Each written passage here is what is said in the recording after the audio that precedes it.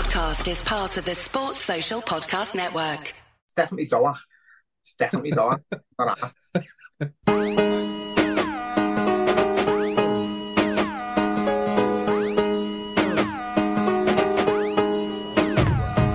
Hello, welcome back to the Liverpool Groove. It's been a fun week. Two podcasts from us in a week. Yeah, fucking two podcasts from us in a week. We're treating people.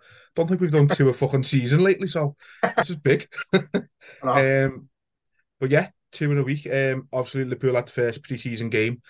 4-2 win against whatever. I'm not even going to attempt to pronounce their name because I'll just fuck it up. It had a K in there somewhere and an S. That's about all I know. But yeah, I think it was the first game in their new stadium, which I think they're like a third division German side, so it was fucking boss stadium, to be fair. Like, yeah, pretty straightforward. I think they gave us a bit of a scare. Taking the lead, that first goal they scored was unbelievable, to be fair. Like, yeah, class. But obviously, wins nice. Not really too concerned in pre-season, but obviously nice to see the new lads in action. So, first half we got to see Szoboszlai. What did you make of him? Enjoyed him. All my focus was on him, really. Him and Núñez, because I wanted to see Núñez be the player we hope he's going to be, but touch on him in a bit. Yeah, Szoboszlai was just what you want to see in a new signing. Dead calm, dead composed. He had the elegance of Thiago on the ball a little bit, where you can find yourself just watching him. Just everything he'd done seemed to just look a little bit better than what other people done. Crisper passes and effortless balls, like 30, 40-yard balls across the pitch, and first touch was brilliant. His movement, his pass and goal looked good. I love that with him, his pass, and then like Gerrard-esque sort of thing, trying to get into the box after he's released the ball. I like that. So yeah, from seeing quite a bit of him last season actually, and I've looked at all the highlight reels of him. He's everything you want, like a sort of a box-to-box midfielder. He can get it. Everything we wanted in Bellingham, he's capable of doing it, but we just don't know what level he's really going to be at till we see him in the league. But he's got early signs. It's dead easy to get overexcited because he's a new signing and he's a shiny new player, but he looked really good. It looks interesting. Yeah, I agree completely. I think the one thing that stood out for me when looking at him and Mac Allister in the second half is Szoboszlai looked like he'd been there for years already. He just seemed to fit in. He seemed to know what other players around him were going to do already. He looked like a perfect fit. Mac Allister, and we'll come on to Mac Allister a bit more in a minute, talking about the second half, but Mac Allister looked like he needed to just get going a bit before he started to look comfortable. And Szoboszlai, as I say, he just slotted in perfectly. Yeah, it's looking good. Again, you can't really judge pre-season. As I say, I think the third division anyway, German side. So it's hard to judge, but from first impressions, it's looking fantastic for him. Yeah, all you can do is judge on the performances we see and like the clips we're seeing from the training. So obviously the lactate test, he's absolutely pissed. Yeah. So at strength and a bit of in awe of him for whatever result he's got. And he looks a fit lad. He looks a happy lad. He looks dead happy to be amongst the players. He's already having banter with them, and you know he doesn't stand out as a new player. He does look like it's gonna gel to the point where, as horrible as and fickle as it sounds, you're gonna forget Klopp's past team sort of thing. You're gonna just go, this is the Klopp team now, and it's gonna just hopefully work out as we want it. Players come and go, as we've discussed, and no one's bigger than the club. But it's great to see a new team gelling together. And as I said to you one last season, one of the podcasts last season, it's time for Klopp to rebuild, and it almost feels like it's his first season as well. He's got the energy of a brand new manager.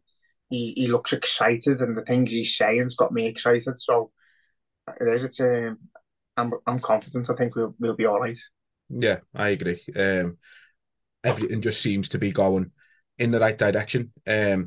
Klopp is extremely enthusiastic about this season. I mean, he always puts that across, but I don't know, something about this pre-season and going into this new season just feels different, even with Klopp. I think he's got that bit more ruthlessness about him, where, like we said last time, if a player doesn't want to be there, Klopp's just going to sound in a bit. And I think that's reinvigorating him. So it's going to be a fucking crazy season. Obviously, Europa League, we're going to end up in fucking Timbuktu somewhere. Well, But you that's what we're here for. Get all your real fans over there, and there's lads from Dublin's sold out already. I think of hotels. I know, yeah. There's lads been getting their hotels cancelled already, and the prices put 5 times and that. Hopefully it doesn't happen to ours, but it's what Liverpool do to you. You just that man, Jurgen, I keep looking up there because he's there, but that man Jurgen Klopp, he makes you believe, and that's half the battle in football. Like, no disrespect to me Everton mates, and want to try and be nice, but they don't have any hope for any season. They go into every season praying they don't go down. They know they're not going to win a cup. They know they're not going to win many games. They know they're not going to take part in many big games or any big results. They're going to be on the receiving end of most of them. We go into every season, whether it's the Europa League or the Premier League, with a bit of hope, and that's what that manager gives us. Yeah, no, you're absolutely right. It's amazing what one man can instill in you. Like, we've said it multiple times in the past, but this is what it must have felt like all them years ago when Shankly was there, and when he was talking to the fans, and when he was just talking about Liverpool. And it's like we've said it in the past, we're experiencing our own Shankly era now with Klopp, and it's just I don't get it. It's just one man shouldn't be able to fucking just make you feel like that about the football club, and he just does. It's just a joy to be part of it, like, and he's made us all part of it. So I remember when we won the league and we went on the tour, and even the staff who were taking you around the tour and working in the canteen and that, they all got a thank you letter and told you were part of it. It wasn't just the team on the pitch or the fans; it was you as well. So I think that's what Shankly was like. The tea lady was made to feel as special as Roger Hunt, and I think that's fantastic. Like, it's unbelievable. But, as I say, I asked Adam Egan with Jurgen, didn't I? You haven't mentioned it, No, but even that night in the Shankly Hotel, and they were asking him about his comparisons to Bill, and he doesn't like it. He said he's not nowhere near able to walk in his or Bob's footsteps, but he's just so humble, lad. He's so humble. You could sit and have a pint, and you could let the weight of the world off your shoulders with him. He just makes you feel brilliant, and seeing him look so excited in a room full of people who are there to hear what he's got to say about our football club and where we think we're going after a bad season. He just made everyone feel like we were going to go and win the lot. Everyone come out of it buzzing. It was madness. It was just like, can't explain the feeling he gives you when you're in the same room as him, breathing the same oxygen. No, it's mad. He's got this ability to make you feel like he's somehow made us think that finishing fifth has been fucking our best result in years. It's mad. I was completely turned. He's done a complete 360 with it. The end of the season, I think a lot of people were a bit doom and gloom. Europa League and no Champions League and this, that, and the other. And now hardly anyone gives a shit. It's he's turned it around in the space of a couple of weeks. It's amazing. He's got that ability to do that, because when you put everything into perspective, that Liverpool team with the players we lost and the injuries we had, done well to finish fifth, and we just about we like a millimetre away from fourth. You know what I mean? We never quite got over the line, but it's the same as his first season. We're in the Europa League. Everyone believes we're going to get that final, and then we might go on to get in the Champions League and go and win it eventually again. But it's exactly nailed on his first season again. Yeah, he's come to the Europa League. He's got the fire in the belly of the players who want to be there. So he says, push the train, don't get on it while it's moving. Get it to move, and then let's ride it. And I can't wait. No, me neither. Puts everything into perspective. Puts everything into a perspective that's not just football. He makes you look past just the results and stuff, and the work that goes on in the background, how the lads are feeling, and apparently the camp's dead happy, so just see where they go. That's it. Coming back to the game then, you mentioned obviously you wanted to have a look at Núñez. Managed to get himself on the score sheet, even if it was a bit fortuitous how it fell to him. That's Núñez all over though. He's in front of goal and he's tried to pass it to Salah, which was the wrong choice, and it's ricocheted to him, and the finishes was quite tidy, to be fair. Do you think he's got to be a bit more greedy in them situations? Yeah, I think I can't get my head around it at the minute. I was hoping he was going to come out like not as raw, not doing the. I don't know how to explain it. Sometimes his passing looks a little bit lazy and a little bit sloppy, and that's all still in his game at the minute. But he's got a full pre-season to get it out of him. Yeah, he should be shooting there. He's a number nine. He should be. He's not a number nine like Bobby. Hmm. He's not there to interlink the play. He's there to get on the end of the ball and score. Meant to be in the box. I prefer him out wide. They're trying to centralise him, but even in that game alone, you're seeing how much better Jota is through the middle. Yeah. Jota is I've compared him to Robbie Fowler in the past. Not maybe the same level of quality, the similar type of player where if you put the ball in the box, Jota's there. Yeah. He's going to be there at some point. Whether it's on the line, edge of the box, penalty spot, he's going to be there because that's what his game is. He's a striker. I don't see Núñez as that. I see Núñez as wanting to be on the ball out wide and causing chaos and here, there, and everywhere, not sticking to a position. He needs like a free roll, but you know, he's got the talent there, no doubt about it. I just think he's trying a little bit too hard at times, and it makes him make stupid decisions. Yeah. I can understand that in his first season. Like, you want to make an impression. You want to not come across as a sort of egomaniac type of player, wanting all the spotlight on him and wanting to try and help out his team. Pushing on into his second season, I think he's got to start getting that out of his system. He's got to start being, he's got to come across like, I'm the man. This is my team. You're here for me, kind of thing.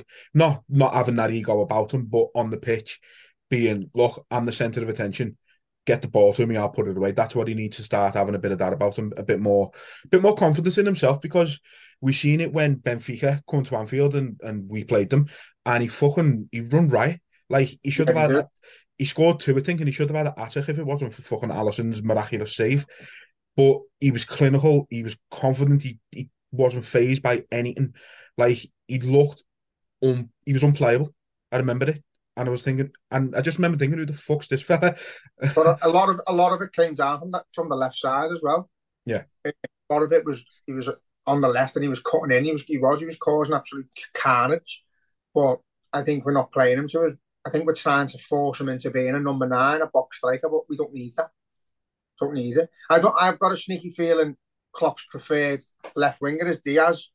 Yeah, and he's going to try and have Núñez and Jota for through the middle.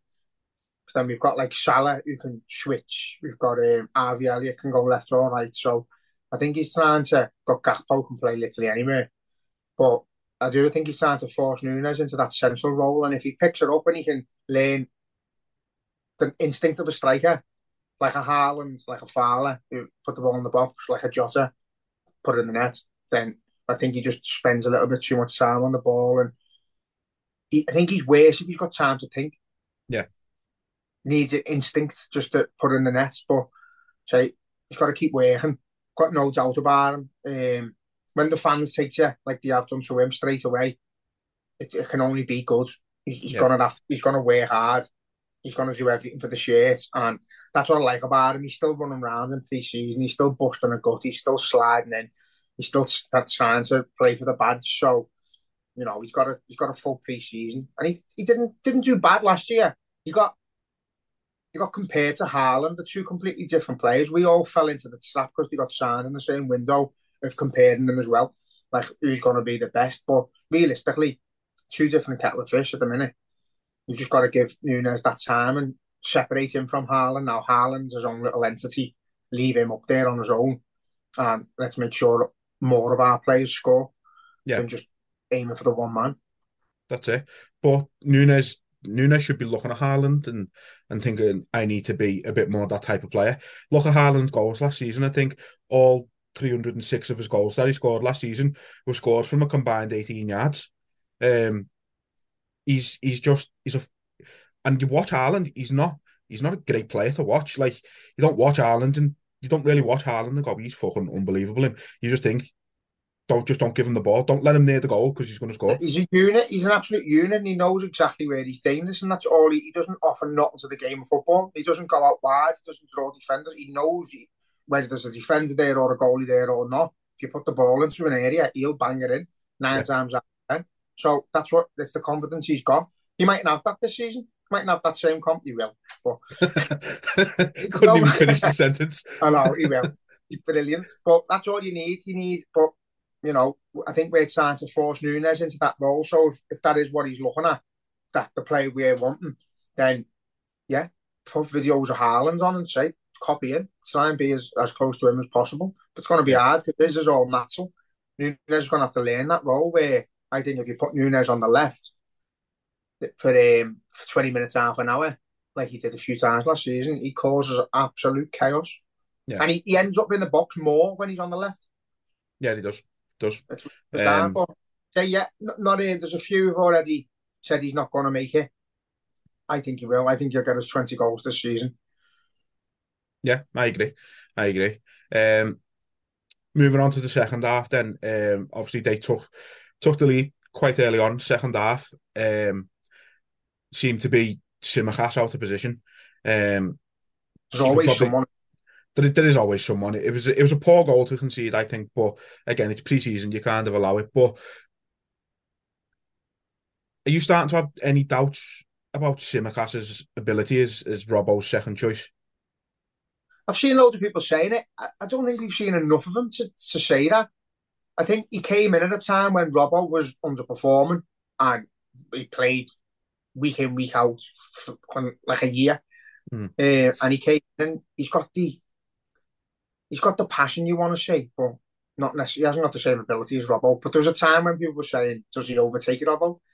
So again, footy's a fickle game. He might just be out of form a bit, and it's, if you're getting 2-1 for 20 minutes at the end of a game, it takes you 10 to warm up. You need the ball into feet and get a feel of the ball and that. His job is to get up the wing and cross the ball in for 10-15 minutes a game. I don't think it's enough to put a player on to do that. Yeah. Do you think the Europa League's good? Do you think the Europa League's good for players like your Tsimikas, like your, players like your Joe Gomez, who mightn't play as much in the league and stuff like that? Do you think this is ideal for them type of players? It depends how serious you take the competition. I don't want to see Tsimikas play every week and then it's got the quarter final and Robbo starts, because it's not fair. It's the sport. I don't think Klopp's like that. So as far as I'm concerned, lad, for momentum and all that, play your strongest team in Europa League. Play it, go and win it, and see where we go. But yeah, it is as a squad thing. Maybe fingers crossed, you could be 4-0 up at half time. You can bring on your Tsimikas, your Gomez, Bajcetic, Jones. Bring these players on, and just the likes of Doak and that as well. They will get time in the Europa League. They'll get time in the cup competitions. But say Klopp said, we want to go for this cup. It's the only one we haven't won, so we want to go and do it in style as well. Yeah. Go and try and not concede the fucking goal. Go and try and win it and just take the piss and just show our level. Because that's what we need to use that competition for, to make everyone else in the Champions League go, fucking hell, these aren't coming here next season, are they? That's what we need to do. Yeah. No, you're right. You've just mentioned someone who I was going to bring up, although where you're getting this, that you're the only person I've ever heard him pronounce his name like that in my life, but Ben Doak. Doak. Never heard that before, but fair enough. I knew who you were on about, that's fine. Ben Doak looks like he hasn't missed a beat. I think he had an injury, didn't he, last season, which kind of stopped him, because he had a little run in the first team where he looked just... He's going to be special. Like, he's ridiculous for his age. He's got absolutely no fear. He's taking the ball off first team players and attack and just running at people, lad. He's ridiculous. He's going to be a special talent. I've seen comparison, obviously early days. I've seen comparisons to how Salah plays and how he's watched him, and he's similar. Seen at Bosch Life video of different scenes of the two of them doing similar stuff, dribbling in and out of defenders and that. Obviously, Doak's level is the academy and the under 21s and that, but he looks brilliant. He's got that low centre and gravity where he's only small and he can keep the ball at his feet, and he just looks brilliant. He looks dead good. So we've just got to make sure we see a bit of him next season. Would you like to see him kept at the club, or do you think he could do with a loan out, even if it's in maybe January for half a season? No, keep him. Definitely keep him. Keep him around these players. Keep him learning off Salah and that. If he's in the squad and he's training, if he's going to be in the squad and he is going to be training with the likes of Salah, and he's going to have to learn to defend against the likes of Salah as well, and the likes of your Gakpos and your Diaz's, and yeah, learn the system properly.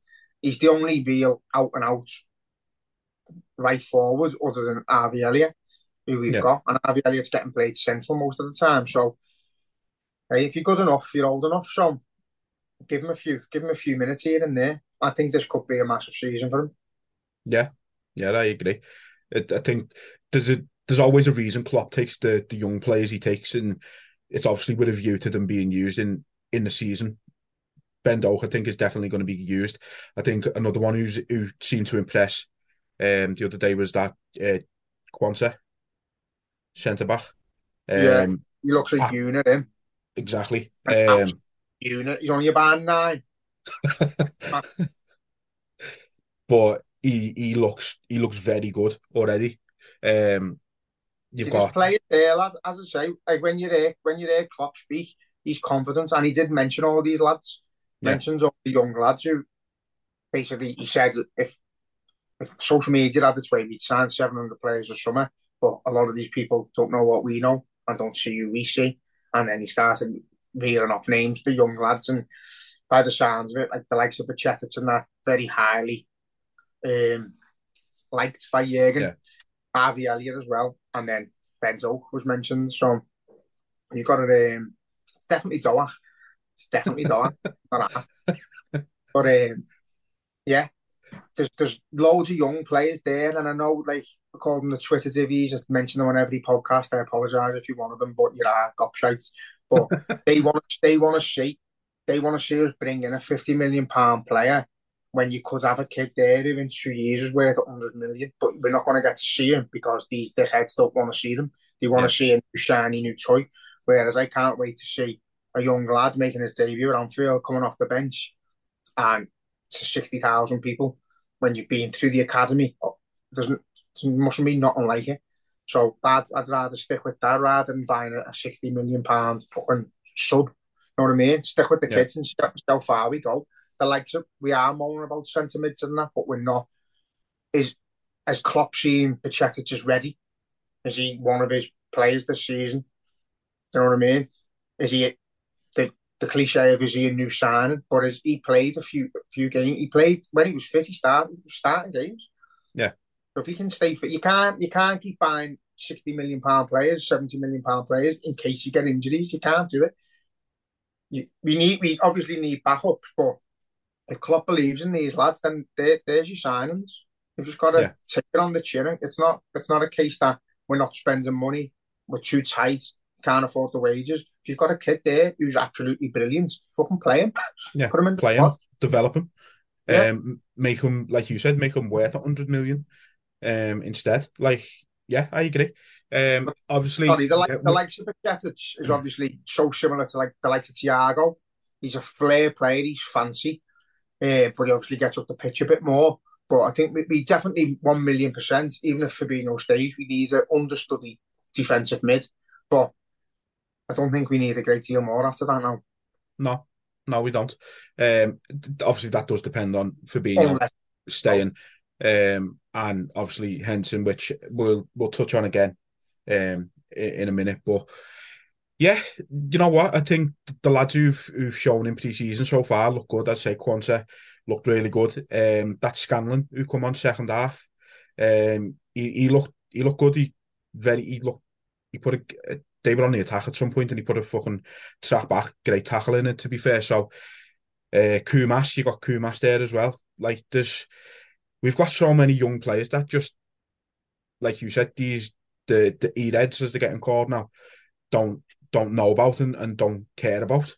And it's not fair on them. You see these announcements on Twitter and that, like, you know, might be like James Balagizi's just signed a new contract and gone to Wigan on loan, and then you get all these divvies going, sign Lavia or sign fucking this fella or that. And it's like, they're robbing these lads at that moment. And it might only be social media and they probably might never see it. But why take that moment away from them? All that should be is well wishes. Great to see the lad sign a new contract. Good luck on the season. Just stuff like that. Just past the comments, yeah. But that's the problem, lad. I've seen there's just dickheads everywhere. Liverpool announced the death of an ex-player a couple of weeks ago, and people were putting where's the Coutinho money and stuff. It's fucking ridiculous. Yeah. People, I honestly think a lot of them are like fucking bots or something. There's not a brain cell between them. There's not. It's got to be like some sort of little cult somewhere where they all just get together in a group chat and let's all go out at the same time for once and just be pricks. Like they're just spoiled your heads. But yeah, it's mad. But say we give them the airtime every week. I need to try and stop it because they fucking pay out. But I know, yeah. I think Klopp's happy with the younger lads. Say if we're going to sign a player, we're going to give a kid a contract and then loan him out. It's because we believe the kid's worth keeping. And obviously, when you're at this level, there's a certain degree of talent you need here and now, and a certain degree of talent you can develop and afford to learn on the job. You can't have too many, but the likes of your Harvey Elliott's, I've seen people knocking him. He became the scapegoat. He's absolutely going to be world class. I bet my life on it. He's got every bit of potential in the world to be as good as he wants to be. He's class. He just needs to be nurtured into the right position. Needs to either, is he a centre mid or is he a forward? Is he a right winger, a left winger, a number 10? Nurture him into the one position and let him play here and there. But Chetic, all the signs of being an absolutely top player. Benzo, all the signs of being a top player. You've just got to let them develop. Yeah. Behind the scenes. And that's how we do it. But say, bring in a replacement for Fabinho and Henderson if they go, or an understudy for Fabinho and Henderson. But, I think the two signs we've made, so we'll discuss McAllister now. There's your midfield sorted, really. Yeah. You can't go into every season going, but what happens if he gets injured? Now, the new players, we don't want to see get injured. We know Thiago's going to get injured. Pacetic, Curtis Jones, the young, the developing, they're going to get little knocks here and there. But you can't just keep buying players every time a player gets injured. You can't have 40 midfielders. You just got to hope the ones we've got can stay, at least 3 of them fit at a time. But we know in the past that the players we've bought have got track records of being injured all the time. So hopefully the two lads we've bought now are consistently fit, like Ronaldo was. Yeah, I think Szoboszlai's only had like one sort of significant injury in his career. Touch wood, yeah. So fingers crossed with him. I think McAllister's injury record's pretty good as well. So hopefully we finally bucked the trend with that. But talking about McAllister, his highlights from the game. Then, sorry. Why? I've seen Naby Keita's thing. He's out already, isn't he? Oh, well, yeah, fucking hell. I feel sorry for him now, to be honest. I don't, because he made a little slight comment, didn't he, that the pasta's behind him and he's ready to go with his new team, and then fucking hell, he didn't even make the first warm-up. I know, it's sort of, it's Sturridge all over again. It's Sturridge all over again. It's like, it's half in his head, I think, but the difference is with Sturridge, at least we got that fucking one absolutely unreal season from him.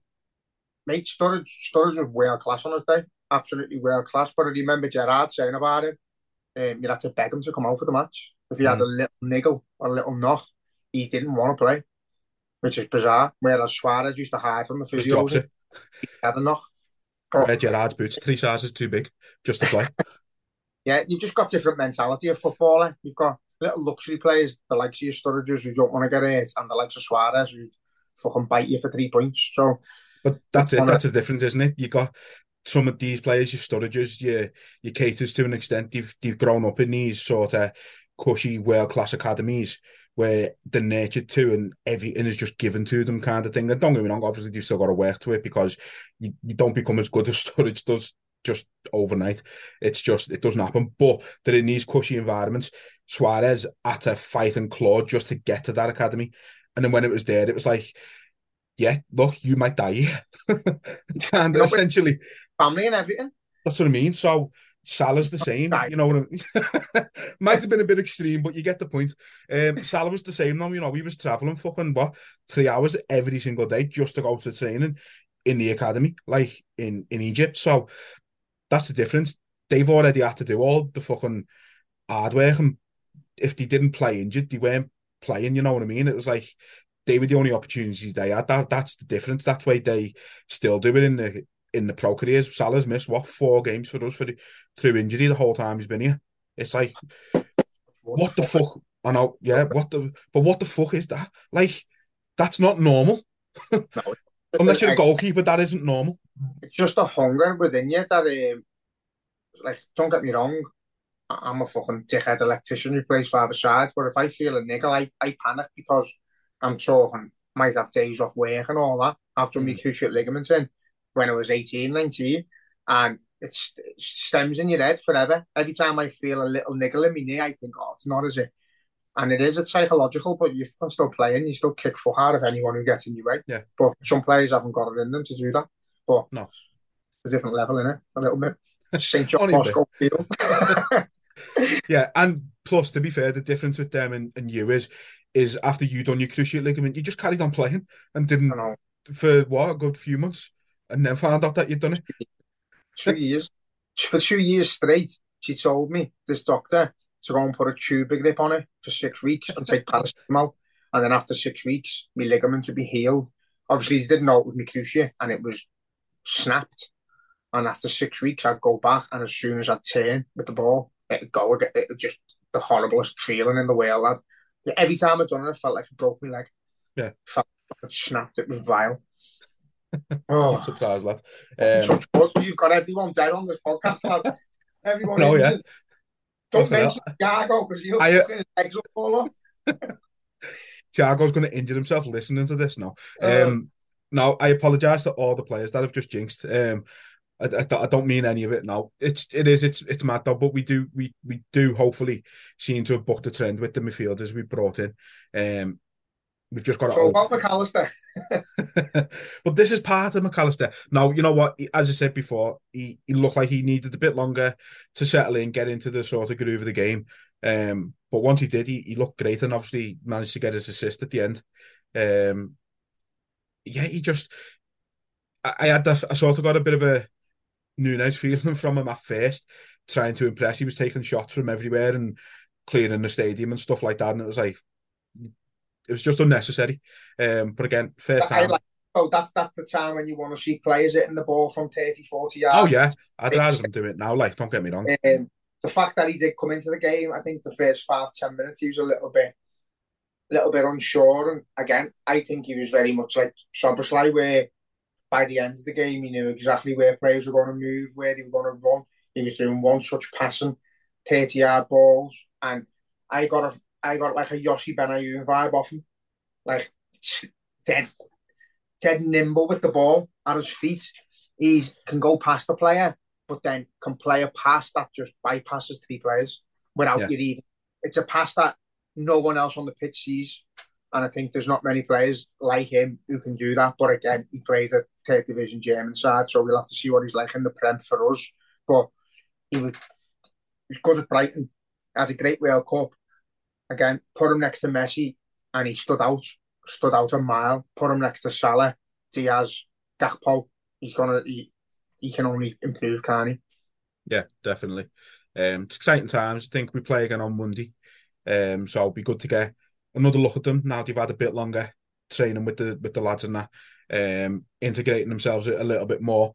Obviously, that'll just happen more and more every day. So, yeah, it's just this was what Klopp wanted. He wanted these were obviously the 2 main signings. We've got them both in at the start of pre-season. They're getting a full pre-season with us. It can't be underestimated how big that is. Going into the new season, it was imperative. So I'm glad we've got them 2 over the line. I think they probably would have ended the year, maybe one more, if obviously the Fabinho and the Henderson deals weren't happening. Obviously, we touched on them last episode. Not really much has happened since then. Dave O'Seacop has said today that Henderson has fully agreed personal terms and will apparently be having his medical today.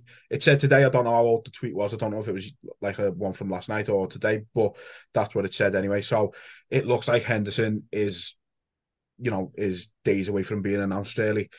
The Fabinho one seems to have sort of died down a bit after the news of the bid breaking. Like, it's kind of, oh yeah, they've made a bid, and then we haven't really heard anything else since.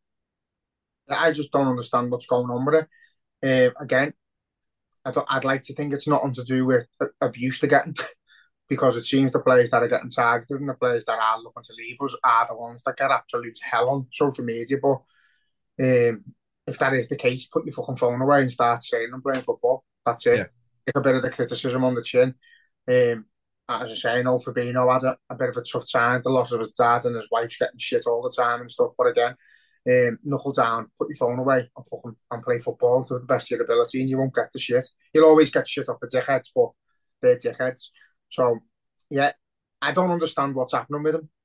It's a well less level than he's available to play. He's a world class player on his day. Henderson being 33 and getting offered that money when he's being told he's not going to play makes more sense to me. Yeah. Fabinho, if his legs still look laggy and that in training, and Klopp's seen the bid and thought, yeah, you're not going to play either. Fair enough. But we don't know the ins and outs, do we? No. I read a thing that Munich were monitoring him. Bayern Munich were meant to be monitoring the Fabinho situation. I don't know how true that is. He'd do good there. Yeah, slow league. Slow league. That's what he's just slow. He's just so slow.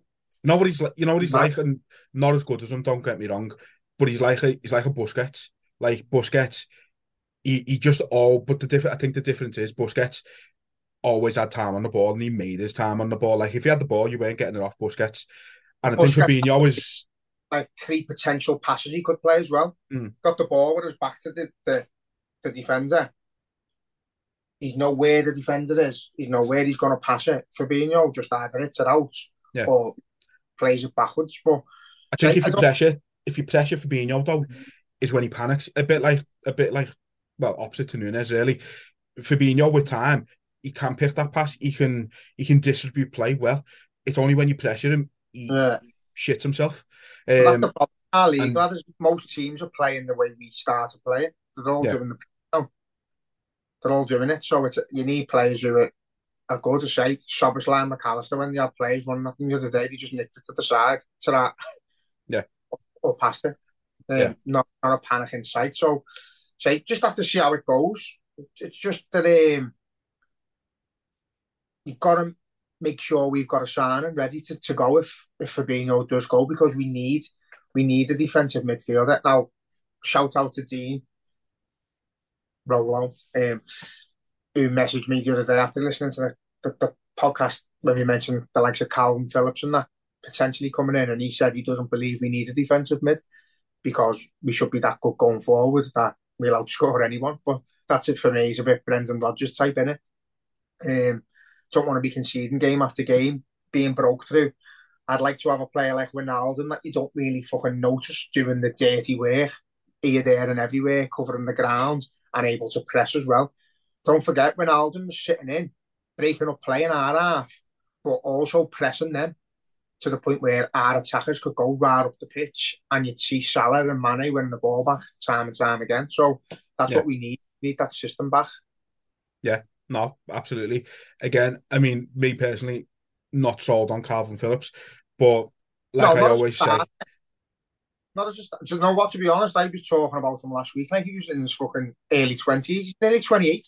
I know, that's it. I didn't realise. But so I was saying, if you like I always to come in as not an understudy because he's fucking nearly retired, but if you could get him under, as well as Fabinho, for instance, and Fabinho took a knock and you brought him on, he'd do a job in sense defensive mid. He's good at breaking up play. That's what my point was for him. But if Fabinho goes, he can't be the player to come in to replace Fabinho. He has to come in alongside Fabinho's replacement. But there's got to be two. I mean, to be fair, even if I can't see us going for him. If Klopp wanted him, fair enough. I'd trust the signing if we go for it. I can't see City selling to us. Like, I know we finished fifth last season, and Arsenal were obviously the closest challengers, but I don't think for a minute Pep believes that we're not still as close as challengers. He's not going to want to strengthen us, even if it's someone who's not going to play that often. It's just not going to happen. No, I agree. And touching on City, the talks of them losing the likes of Mahrez and Gundogan's gone, and Bernardo Silva. I don't know who you replace them type of players with. I really don't. Mahrez never plays every week, but when he came on, fucking ruthless, mate. And they brought Kovacic in, haven't they? So fielders in the league. Yeah, well, that's it. Kovacic. That's but he's quality. I know. I hope he disappears off the face of the earth, to be honest with you. But no, they brought Kovacic in. Obviously, he looking like the Gundogan replacement. Not Gundogan's level. But he is a good player, Kovacic. I do like Kovacic. I'm not going to lie. Good signing. It's a shrewd signing for the money they're spending on him. But no. I think not a direct replacement for Gundogan. You can't replace Gundogan. He's absolutely world class at what he does. He's fucking horrible again. Yeah. No, he was a great player, to be fair. I'm glad he's gone. But I think, big thing for City is us buying Szoboszlai is stopping them getting that Gvardiol. Because now Leipzig are saying, we sold Szoboszlai. We don't need to sell anyone, so we're not selling. City might have all. Yeah, I mean, they might have to sort of start pushing 150 mils, which is just absolutely fucking pathetic. Yeah, but then they've sold 400 billion shares for that. Yeah, to the bakery next door, though. You know what I mean? That's what they do. I found it funny with City though the other day. I don't like defending them, but they've got that Asahi as their training kit sponsor, and they must have tagged the wrong account because it had 12 followers. Hadn't tweeted since 2009, and everyone was going, they're cheating again, and this, that, and just hang on a minute, who hasn't heard of Asahi? It's it's everywhere. But it's funny. Like I say, I don't like defending them, but that just made me laugh. How can you be so stupid? But no, City not struggling. Obviously, City are never going to struggle transfer window wise, but like you say, they're losing players. They're about to get rid of Walker. Obviously, Pep looks like he's lost faith in Cancelo, so there's every possibility he's going to go as well. If they lose a lot of players, they've got a great academy, in fairness to them, but it could be. It's not going to be a difficult season for them, but it could be a more difficult season than City are used to. No, but if to be fair, lad, if you're looking at they've just won the treble, and this is why Fenway Sports get a bit of shit, but it's not always them. They just won the treble, and they're looking at replacing half the fucking squad. It's bizarre, but I think it's a backwards move because I don't think you can replace that. Hopefully, touch wood again. I'm sick of this wood, but hopefully it does hinder them a little bit because the quality they're losing, quality they're getting rid of is fucking bizarre. They're going to need an overhaul. Yeah, but you look at it last season, lad. It's Phil Foden couldn't get in the team, and I just think how the fuck can't you get Phil Foden in your team? It's just, but that's what they can do. It's they're an anomaly, you know what I mean? City are the exception to the rule in world football. Them and PSG, except PSG can only win stuff in France. That's the only difference. Can't win the European Cup, but no, say sometimes you've got. I always say I hate Man City as much as he hated United when they were good, but for a different reason. That these have literally fucking bought everything. But at the end of the day, the players who are getting brought in, they're doing it legally as far as they're concerned, and Guardiola, as far as he's concerned, they're allowed to spend that money, so he's going to spend it. You're not going to say, oh no. So you can't knock them as a team, you can't knock Guardiola as a manager. They're fucking absolutely fantastic. They're one of the best there's ever been, and Liverpool gone toe to toe with them season on season since Klopp's been in there. So it's credit to us to have done it the right way, in the fair way, without spending billions of pounds and rash decisions in the market and buying every name you can. So fair play to us. Hopefully we go and rebuild again and do it again. And we know they've all bought the success, and obviously they've got all these charges against them, and they're spending money left, right, and centre. But at the same time, they've still got to be spending the money on the right players. Look at Arsenal; they spent 70 mil on Nicolas Pepe. We spent you know, obviously this doesn't seem like a big fee anymore, but we spent 35 on fucking Benteke. It's like City aren't going out and buying Nicolas Pepe's and Benteke's. They're going out and buying Kevin De Bruyne's and Jack Grealish's, who was fucking brilliant for them last season, in fairness to him. They're going out and buying Haaland's and Edison's and you know what I mean? They're spending it on the right players, as much as you hate to say it. And you know it's all sort of fake in a way, but they're spending it on the right players. It's like Newcastle, when they first got the money, they went and spent 25 mil on Chris Wood. It would have been better spending 10 mil on me. Like, you know what I mean? Mil. I'm being generous. Hey, if Chris, you know, obviously I'm joking, but I'll give you 10 mil if you shave that muzzy off. Can't be razor, bro. They're buying it on, they're spending it on the right players, lad. And you've got to sort of. It's audible because we don't spend how they spend, but then hardly anyone does. Well, Chelsea, look at Chelsea. They bought everyone last season and finished 12th. They've made the mistake of going out and buying names based on stats and shit. Where it doesn't work like that sometimes. Can't just go out and buy the biggest name in the league and then go, oh, they're going to be good. It doesn't work. No, got to be able to nip it. And again, changing your manager left, right, and centre. It's fucking embarrassing. I don't think people are saying they'll push on next season. I don't think they will. I think they need another season. I don't think they'll push on. You look at who they've sold. You know, Havertz, I mean, he was shite anyway, but they've sold Havertz, they've sold Kovacic, they've sold Koulibaly, Mendy. Don't get me wrong, these were all players they should be definitely selling. Obviously, Mount, Aubameyang, these are all players they're getting rid of. But they've only really brought 2 first-team players in. For a team who finished 12th, you need a lot more than fucking 2 players to come into the first team. Especially when most of your first team gone. Yeah, exactly. And players were starting. Yeah. So no, I can't see Chelsea doing much. Keith, who we spoke to from the Blue Day podcast, he wasn't looking forward to the season as a Chelsea fan, to be fair. So, it's not going to be smooth sailing for them. I'd love Man City to fold and it to go towards Arsenal and United. Chelsea, there or thereabouts, and little fluctuation with them in and out of top 4, and fuck this top 6 shit off as well. Go back to the top 4. Oh no, it's the big 7 now, isn't it? Top 4, it's fucking pathetic. It's going to be the top 20 soon. Like top of the pops, fuck off. The top 4, forget the rest. Matter. So if it's going to be the big 20, if it's going to be the big 20 soon, does that mean Everton are getting relegated this season? They'll be going. Because they'll never be in the big anything. They'll be going, lad. They'll be going. I don't know, you know, Ashley Young, he's old. He couldn't even get Johnny Evans. He signed a short-term deal with United, didn't he? Has he? Yeah, just so he could play in the pre-season games. But like, just Everton, innit? Always fun to laugh at them. So last thing then before we go, just wanted to talk a little bit about 2 players just sort of at the anniversary of joining Liverpool. Alisson 5 years ago, Robbo 6 years ago. Can it be, do you think, Robbo especially, not so much Alisson, but do you think they get talked about enough in their parts that they've played in the success we've had? I think Alisson does. Alisson does now. I think Alisson... I think even a couple of seasons ago, Alisson didn't. Yeah, I think sometimes it takes you to have a bad season to realise how good your goalie is. So, like the likes of last season, the amount of saves he pulled off when Van Dijk's not at his best, and there's time and time again, there's a forward getting through that back line and one-on-one with him, and he saved a lot. He saved us a lot last season. Without Alisson in goal last season, you're probably talking like 8 to 10. Yeah. We would have struggled. We'd have lost a lot of points without him.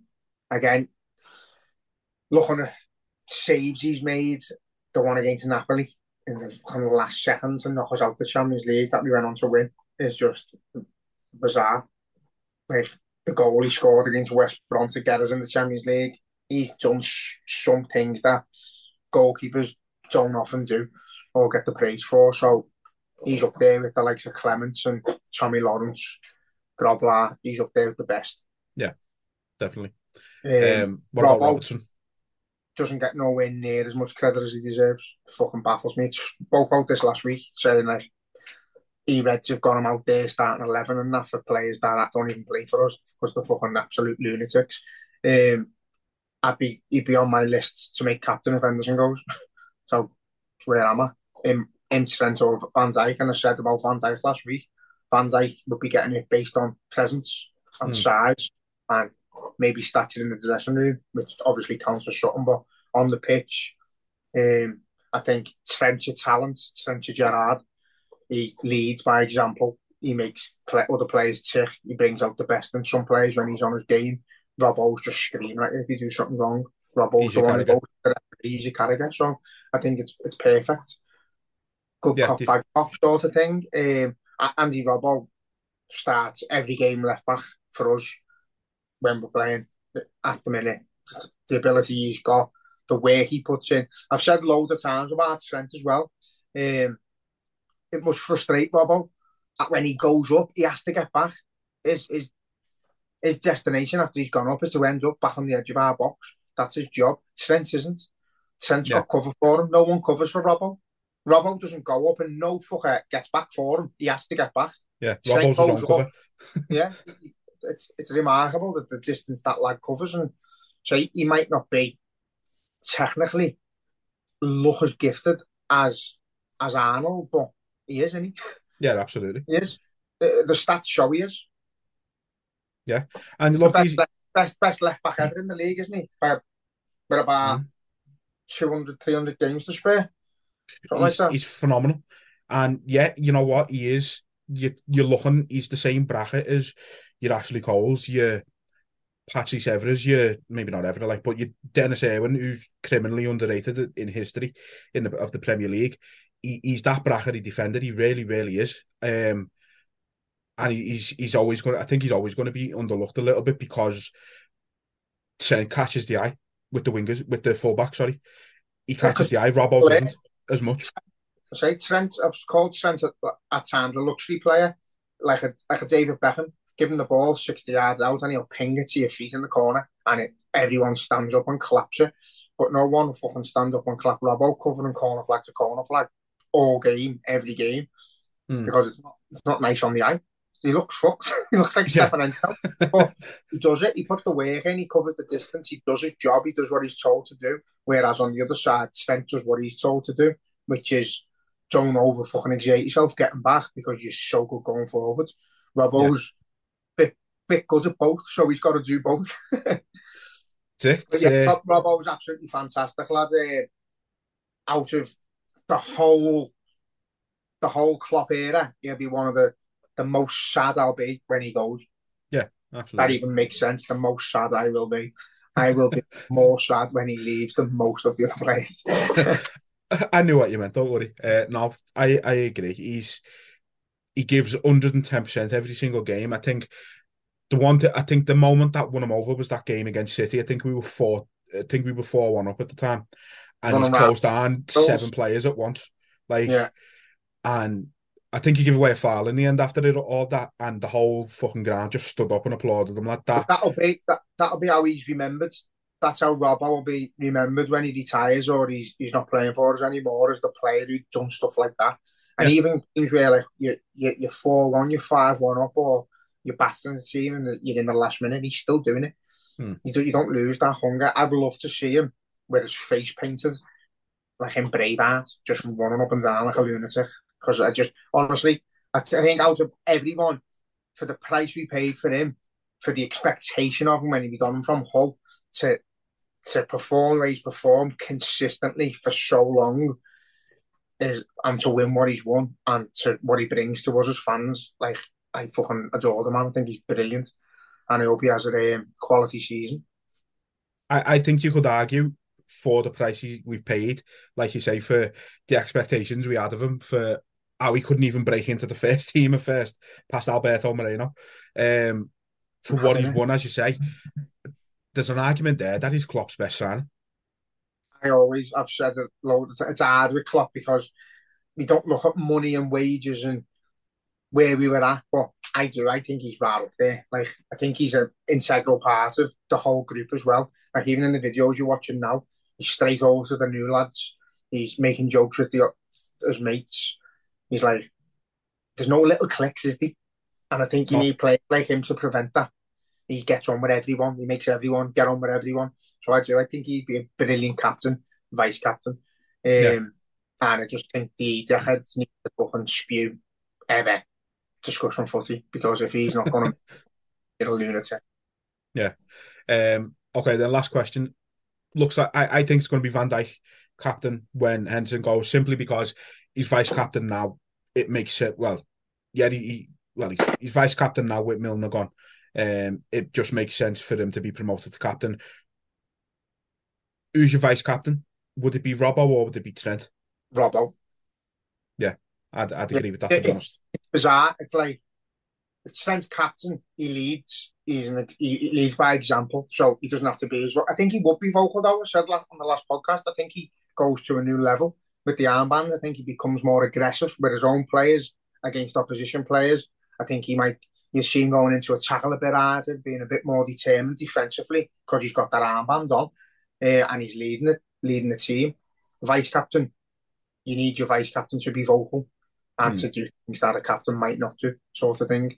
So yeah, it'd be, if it's Van Dijk as captain, then Robbo vice captain. If it's Trent as captain, then Robbo vice captain. But I don't personally believe Van Dijk's the right choice. I think he's at a stage that Sami Hyypiä was at when we took the armband off him.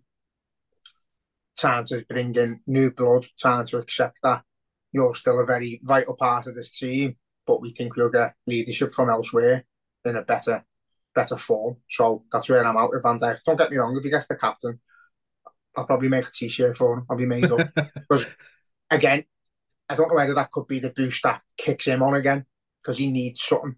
Even the other day, he looked still a little bit shaky. He looks like he's lost a bit of confidence, and it's sad to see, but is he 33 now? Van Dijk, no. How old is he? 31? 31 still, yeah. Turned 30, I thought, like 33 in me because of Henderson. He's turned 31, so he's still got 2 or 3 years at the top level left. We just need to say, I said last time, hopefully with legs in the midfield and not having to cover everyone's fucking back and do the job of the midfield as well as the defence, he might be a little bit more confident and he might get that aura back. But yeah, for me, it's definitely Trent captain, Robbo vice. Fair enough. Well, look, I've got a question. Fucking hell, this is Rick. Go on. No, yeah, right. On the basis of this is our team that we've got now is the team. Yeah. No one's leaving, no one's signing. Who's your front three? Who's your starting front three, week in, week out? Do you have one?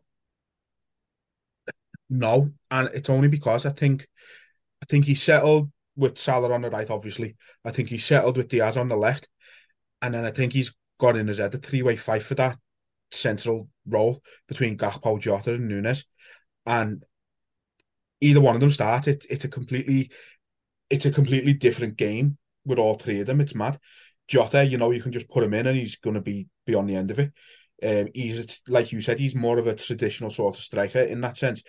Gakpo is your Bobby Firmino type number 9. He's interlinking players. He's going to bring people in. And Núñez is the most bizarre number 9 on the planet. Núñez is a mixture of Fernando Torres, Andy Carroll. He's a mixture of the best and the worst number 9s in history because he's fucking unbelievable. He's got pace to burn. He's blistering fast. It's just, and then he goes to shoot with a bit of time, and it's Goodison.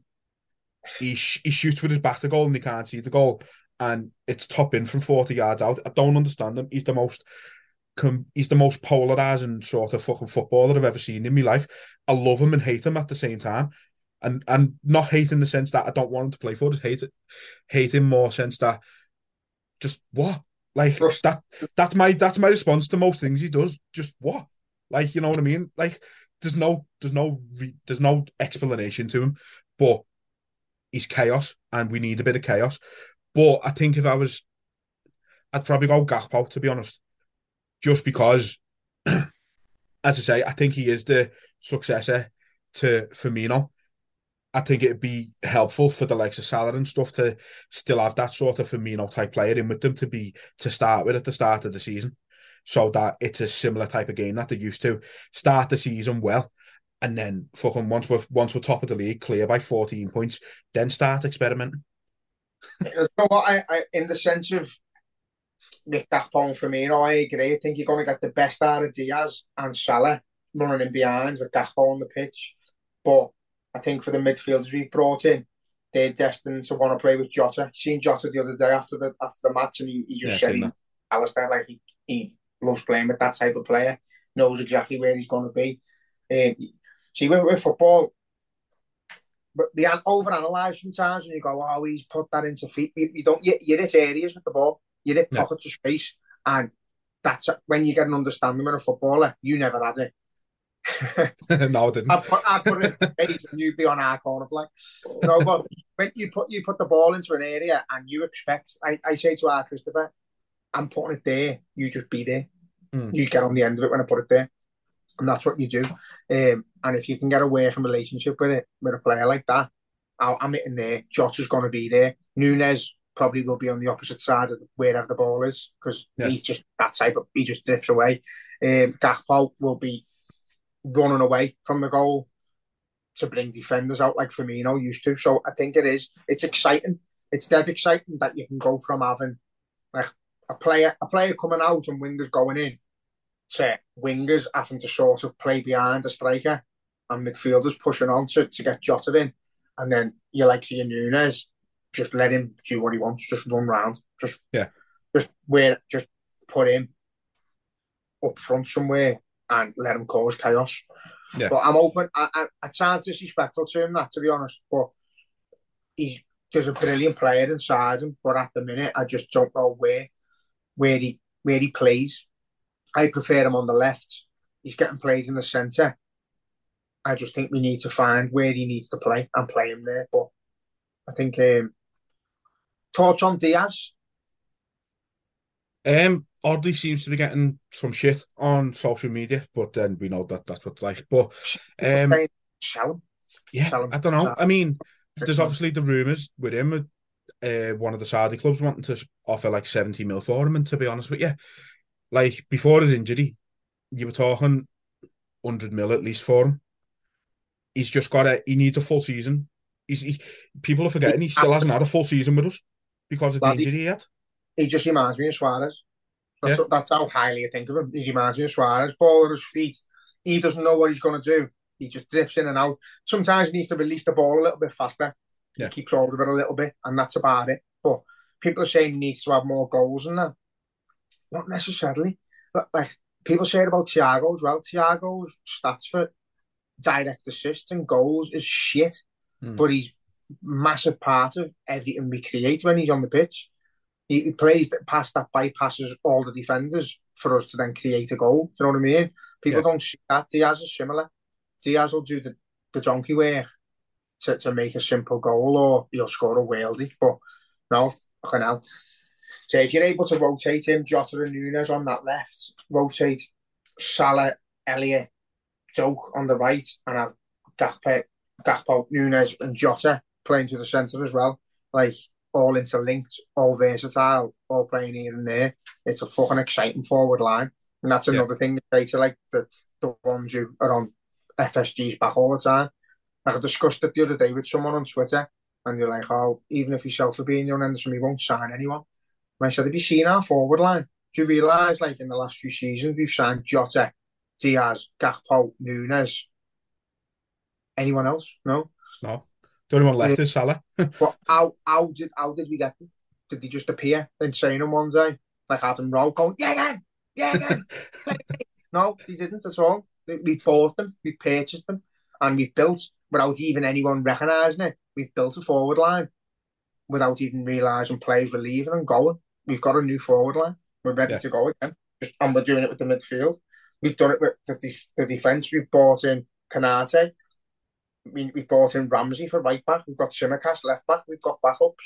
We just need it'd be nice to be able to bring on a player like for like quality as the players that are going to be leaving the pitch. But I say if you were doing that, you'd just be another city and it'd be fucking boring. We need to fight. We need to be the underdogs, and I enjoy it. Yeah, me too. Well, look, let's wrap it up there. Thanks everyone for listening to the last episode. Done really well. Quite happy with that one. So appreciate all the support. Again, if you can follow us, if you can buy Jay's t-shirts, scoutsrepublic.com. But, you know, yes, sir. I said it immediately after you brought it out and everything. It's unbelievable. It's class. But yeah, you know, follow us on social media, subscribe to YouTube, follow us on your podcast sites and things like that, which I've now finally sorted, thankfully. So fucking buzzing there. But yeah, nice one, everyone. Sorry, lad. No, just touching on what Dean messaged me with a question. I think that's something we could add to this. If you want to ask us a question that we can answer it live on this when we do it. That's our job. Someone's answering him a question. Then yeah, sort it. I don't have to go. Someone's at our door. Someone's knocking at the door. You know. Sports Social Podcast Network.